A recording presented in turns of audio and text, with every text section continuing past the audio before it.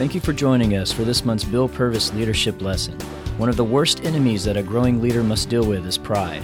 It will invade and destroy every aspect of your life. Unlike most enemies that you deal with, pride will often go unnoticed and untreated. If you don't think you need this lesson, you probably do. Now let's join Bill Purvis for this month's lesson. All right, I want to talk to you for just a moment as we start again our behind-the-scenes lesson today, staff and those of you listening, about a subject that I think, for me, I should have heard it a long time ago, but it's one of the things that I need to know all the time. It's kind of that lesson I don't want to forget. It's called a leader's worst enemy, and there are a lot of problems that you can get in life, and there are a lot of problems out there. And so some of you staff, if I were to ask you, what do you think could be your own worst enemy? What do you think would be the problem that if you're not careful of, it would mess you up or shipwreck you or veer you off track? What is you have to guard? And if you've got any feedback, I'll take some of that for just a moment, and then I'll share with you what I consider to be the worst. So let's get started, all right? Lauren, I see a hand here. Having to guard your vision or your focus and getting derailed by other people's vision. Yeah. Yeah, she's right. Guarding your vision or guarding your focus to make sure that other people don't get you on their track or get you derailed. And that's a good one. Jennifer? I think you can get in your own way. You can think about it too much or doubt yourself, or just get in your own way and hold yourself back. Yeah, good way of putting it. You can get in your own way because you think about it too much. You overanalyze it. You don't fire when you should fire and execute when you should execute. Yeah. Any others? Anything else you think can be your enemy or get in your way? Your talent. Yeah. You're not managing your talent correctly. Right. I think you're right. Yeah, guarding your time is one of the big things. A time management issue is one of the things that a lot of people have problems with. It's figuring out, I've only got a certain amount of time, so how do I focus on that? And putting that under control. And any others, if there's not, I'll give you the one that I've got and give you that thought. I think quitting too soon. It's always too soon to quit. Yeah? If you have a vision, that means you put the homework into it. Right. And you thought of a good portion of the mistakes you possibly could make, but it's always the one you don't see is the one that knocks you down. Yeah. And if you stay down, yep, it's always too quick. I mean, it's always too soon. I agree, Steve. Steve says quitting too soon, and when you do, you probably never see what you could have seen because you gave up somewhere on the journey. I think you're right. And honestly, I hate to say this, I think y'all's are as good as mine. So it may not be that mine's the worst. Mine's going to be the internal thing. And so it's something we've been talking about here lately for a few weeks.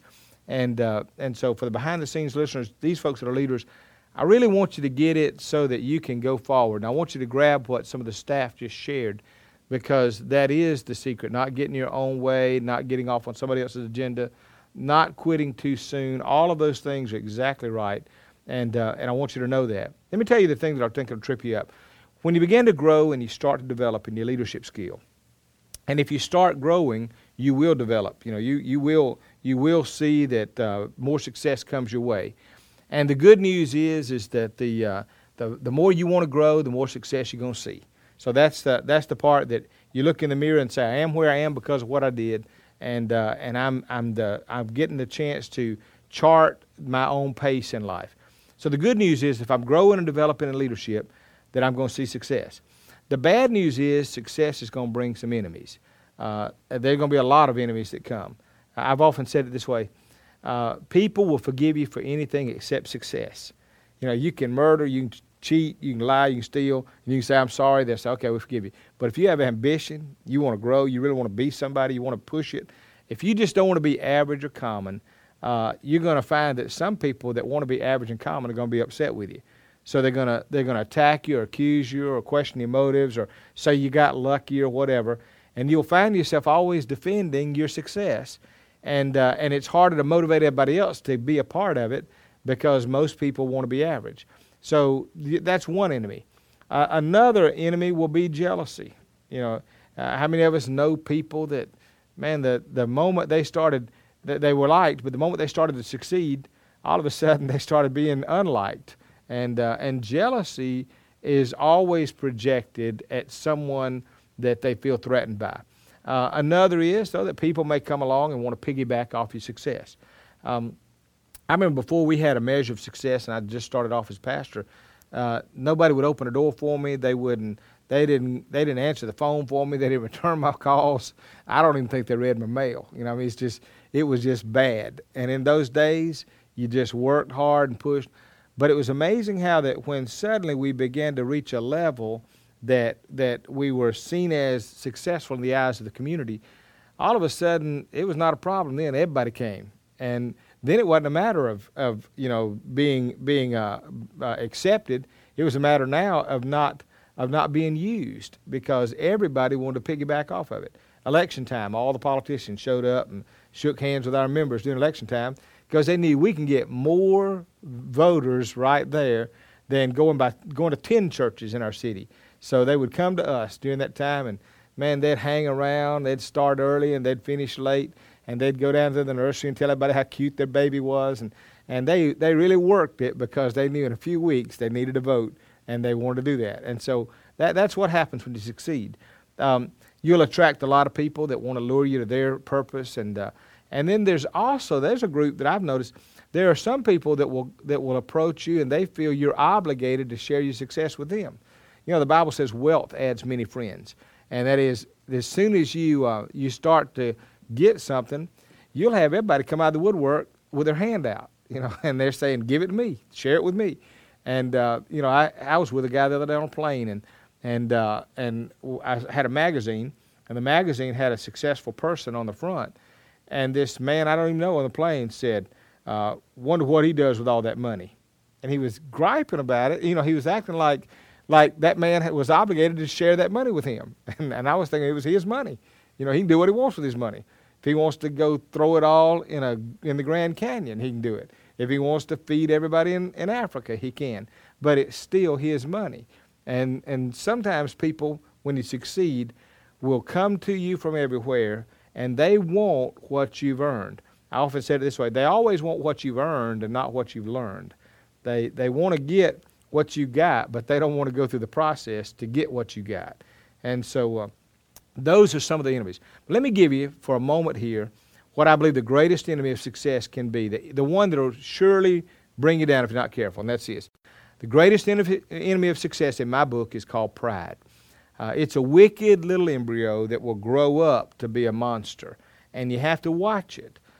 Pride is known by a lot of names. It's called arrogance, conceit, smugness. The Bible will use the word haughtiness, egotism, or superiority, and all leaders can be susceptible to pride. The reason is because by nature, leaders want to win. So by nature, you want to give out and give it your best. You really want to be, on top. You want it to be fair. You don't want to hurt anybody, but you also want to win. The problem with that is, the pitfall is that there is an innocent spirit or innocent desire to want to give it your best. But after you win, if you're not careful, it can turn, if not checked, into a competitive spirit, and a spirit that says, "I'm better than." And if you ever feel yourself thinking that you're better than another person, better than another church, better than another company, better than another organization, then it's the embryo of pride that's starting to grow to be that monster.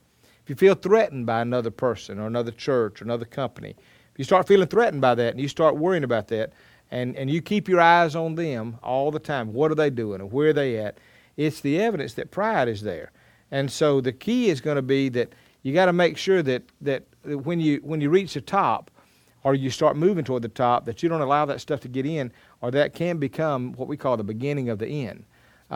When a person says to me sometimes, and it may not be for everybody, I don't know, staff, you probably know that there are times in your life somebody will just say something to you, and it's like a red flag. You go in one way, all of a sudden they'll say something, and you go, "Ooh, what did that comment mean?"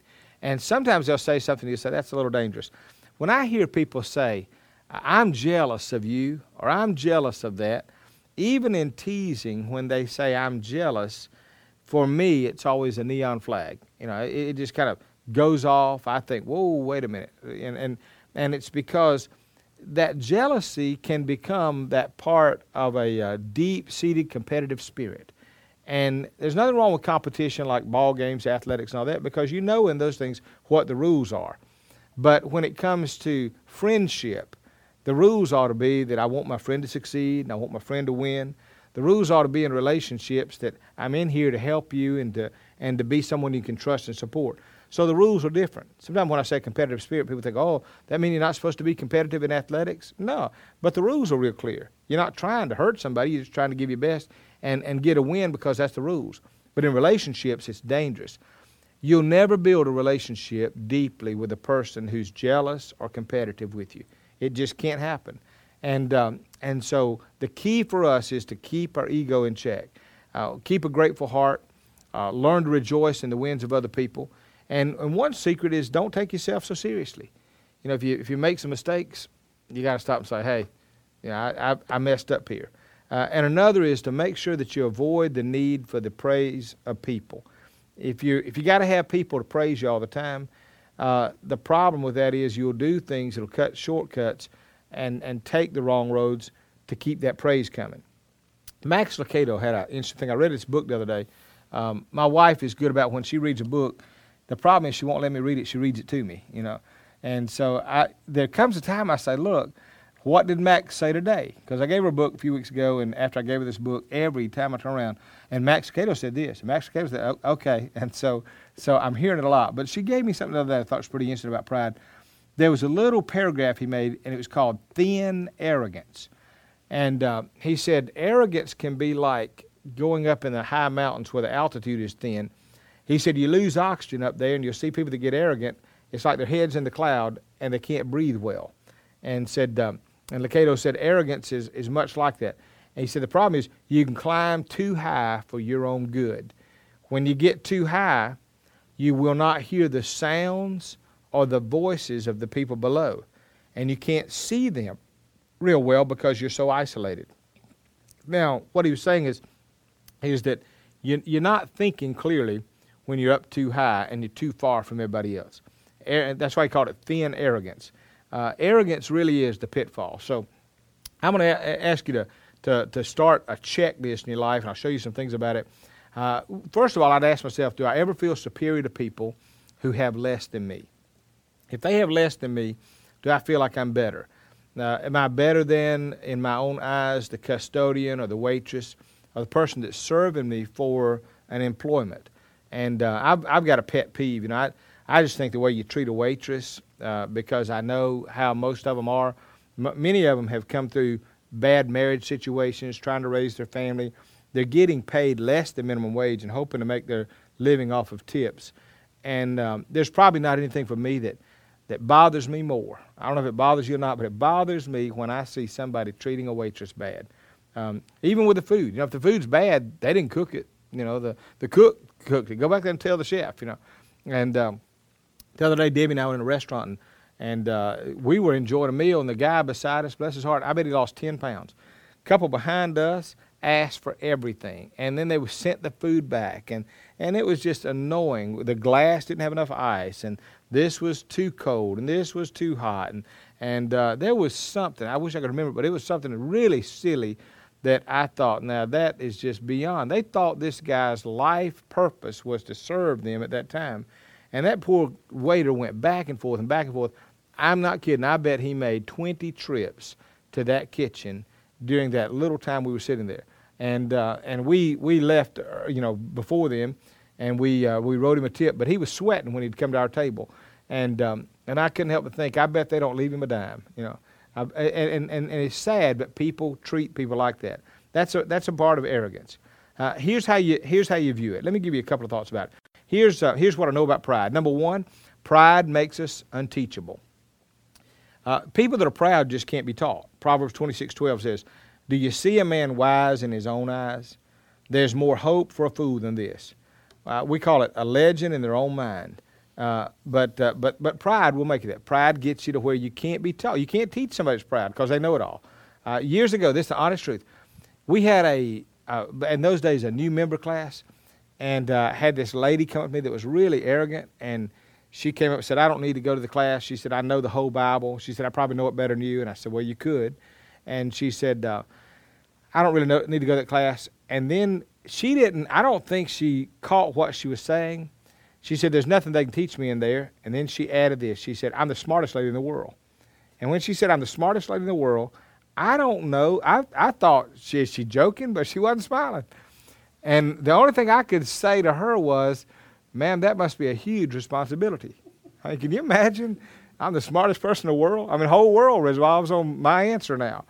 And needless to say, she didn't last long, and I don't see her anymore at the church. But I can say to this day, I met the lady who said she's the smartest lady in the world. Now, she might not be, but she said she was. And I believe she believed she was. That's just pride. Pride is unteachable. Second thing about pride I know is this: pride always leads to conflicts. Proverbs 13:10 says, through pride comes strife. You remember the book of James, where it talks about pride and what pride does, that a person within their heart, where do the conflicts and wars come? It comes from pride. Here's a statement I read years ago. The true test of humility in relationships is not how loyal we are when a friend falls, but how happy we are when a friend succeeds. That's the way you know I'm really their friend. That's the way you know that I don't have pride. I'm not competing with them. If they are succeeding, I'm celebrating. The third thing I know about pride is pride will not admit its faults. When a person's proud, they're just afraid if I say I'm wrong, if I say I'm sorry, that means I'm weak. And it doesn't. If you say you're weak, that really is a strength. That's identifying it. All of us are wrong in some areas, and all of us are going to fail at some times. So the secret to the issue is how quick am I willing to admit I was wrong. The fourth thing about pride is this: pride is quick to find the faults of others. Pride can quickly point out that person over there did this and that one did this, and the reason is it makes us feel better about ourselves. I never forget one time hearing a guy say after the fall of, I think it was the TV evangelist Jim Bakker, and when he fell and that whole empire, went belly up. I remember Charles Stanley said this. I think it was him. He said, does it make you feel better about yourself to see somebody else fall? And for some people, they do. They feel like when they fail, wow, I must be okay because I'm still standing. And so that's an indication of pride. Here's the fifth one. Pride is the path to a future fall.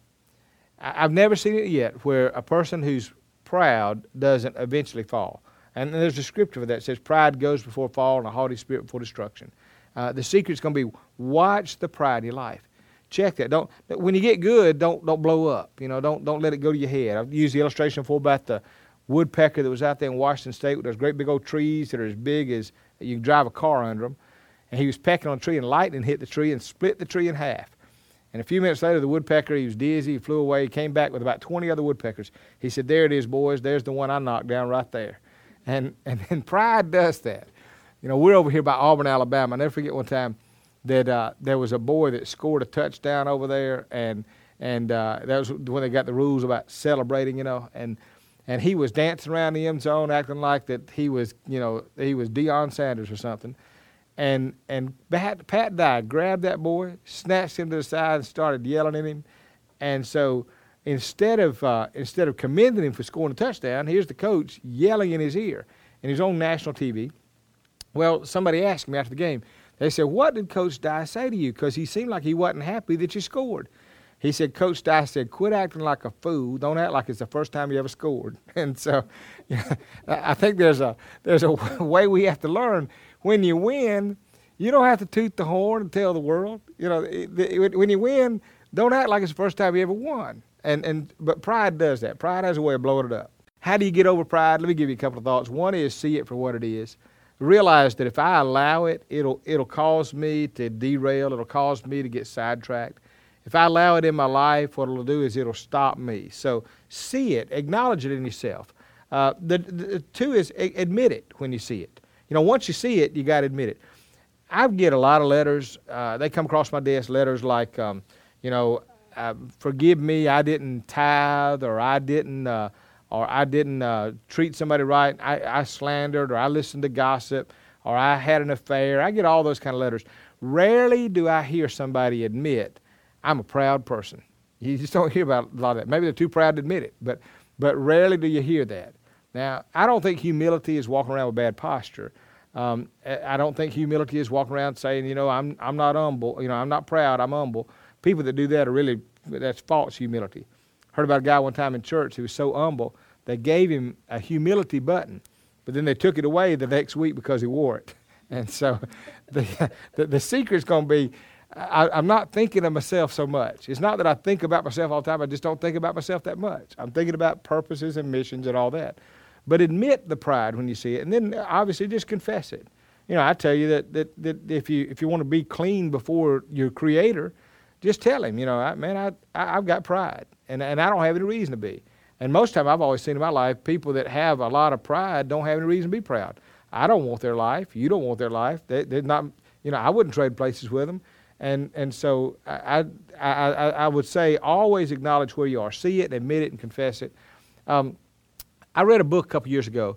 It's called The Smartest Men in the Room.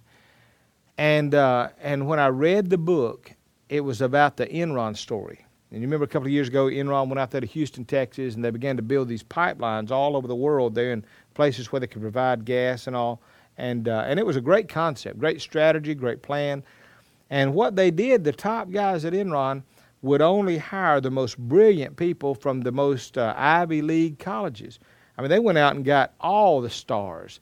And it was like a who's who of smart people. Everybody there was smart. And at the top level of the organization, you could not be employed if you weren't brilliant. If you had, no one there ever made a B in their life. No one ever went to a college that wasn't Ivy League. Everyone there, smartest guys in the room. And yet you recall how quickly Enron collapsed. And it collapsed from internally, there was a world of pride. There was so much of the ideas that we don't have to go by the rules. We are smarter than the people that write the rules. And so they ultimately brought their own downfall. And they brought their own destruction simply because of pride. And so watch that. Now, I've also, by the way, been around Christians. I know some Christians and pastors. These are some of the worst. And I know I've got a lot of pastors listening behind the scenes. I know pastors that can strut sitting down.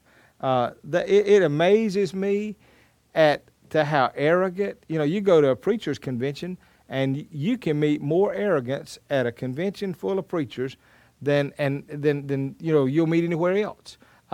Same thing is true with some of the Christians. There's some churches that turn out because the pastor's arrogant, and then the staff becomes arrogant, and then the people become arrogant. And there's certain people that you can meet, and you don't even have to ask what church they go to, because their arrogance is going to tell you. You just know. And that's why they've always got strife. That's why there's always conflict. That's why they find themselves being put on a shelf spiritually. And what happens is pride will make your best days be behind you. You'll have lived your best life if you allow pride. And so keep an eye on it. I remember a statement that was said in the Bible one day about Saul. He was a great king. God chose him when he was humble. And this is what ought to be a wake-up call for all of us. When God went out and chose the guy Saul, He went out and picked him out. And Saul was the tallest man among all the men. He was the Shaquille O'Neal of the group. And when God picked him, Saul was so reluctant and so shy and so humble that Saul went over and hid behind some baggage when they were trying to pick him out. And here's the biggest guy out there hiding because he didn't feel he was a leader. He didn't feel he could be much. Then God began to bless him. And through the years, he saw success after success. And then what happened was he got proud. And then when God began to take His hand off of him, there was a statement God made about Saul that I always read it and say, wow, I pray that'll be the statement that I remember. He said, Saul, when you were little in your own eyes, then I used you. And it was the issue of when you didn't see yourself as being this great big king of Israel that was towering and intimidating and had all the answers. When you were little in your own eyes, you were usable. But at this point, he had to take away all of his blessing because he got big in his own eyes. And he went out, by the way, and he got a little guy named David who was little in his own eyes, and he brought him up to kill a great big giant, and he blessed him. And the secret was that he could use him because he didn't have pride. And so I want to challenge you. I want to challenge you as staff. I want to challenge you as listeners and friends and partners here with Behind the Scenes. I want to challenge you to begin to check out not the arrogance in others. You can always find it in anybody else. But always keep a check on the arrogance in your own life. And make certain that as you watch that in your life, you never allow that cancer to grow or that embryo to start to grow. Because if it does, it'll hurt you. And so that's the secret to it. Keep an eye, keep a check on the worst enemy that we'll ever meet, and that's the one of pride. Let me pray with you for just a moment. Father, thank you for the privilege again of being able to join with some of the staff and to give them the teaching as well as our behind-the-scenes partners, and to guide us to understand that little truth that perhaps we've heard a million times about that worst enemy of pride can also become our greatest downfall. Lord, we want you to bless us. We want you to use our life. We want you to guide our steps. And we want to be usable not just for the moment or for the prize ahead, but for a lifetime. And so keep us wise to pride, we pray. In Jesus' name, amen. Thank you for joining us for this month's lesson. Just to remind you, our challenge to you this month is to begin to keep a check on the arrogance in your own life. Pride can sneak up on you if you are not alert. If you have identified pride in your life and would like to learn more about it, we encourage you to take advantage of this month's special offer. You can receive the entire 7-part series, Sin Again Island, a $55 value for only $29.95. This series deals with pride as well as the rest of the deadly sins and is sure to be a blessing to you.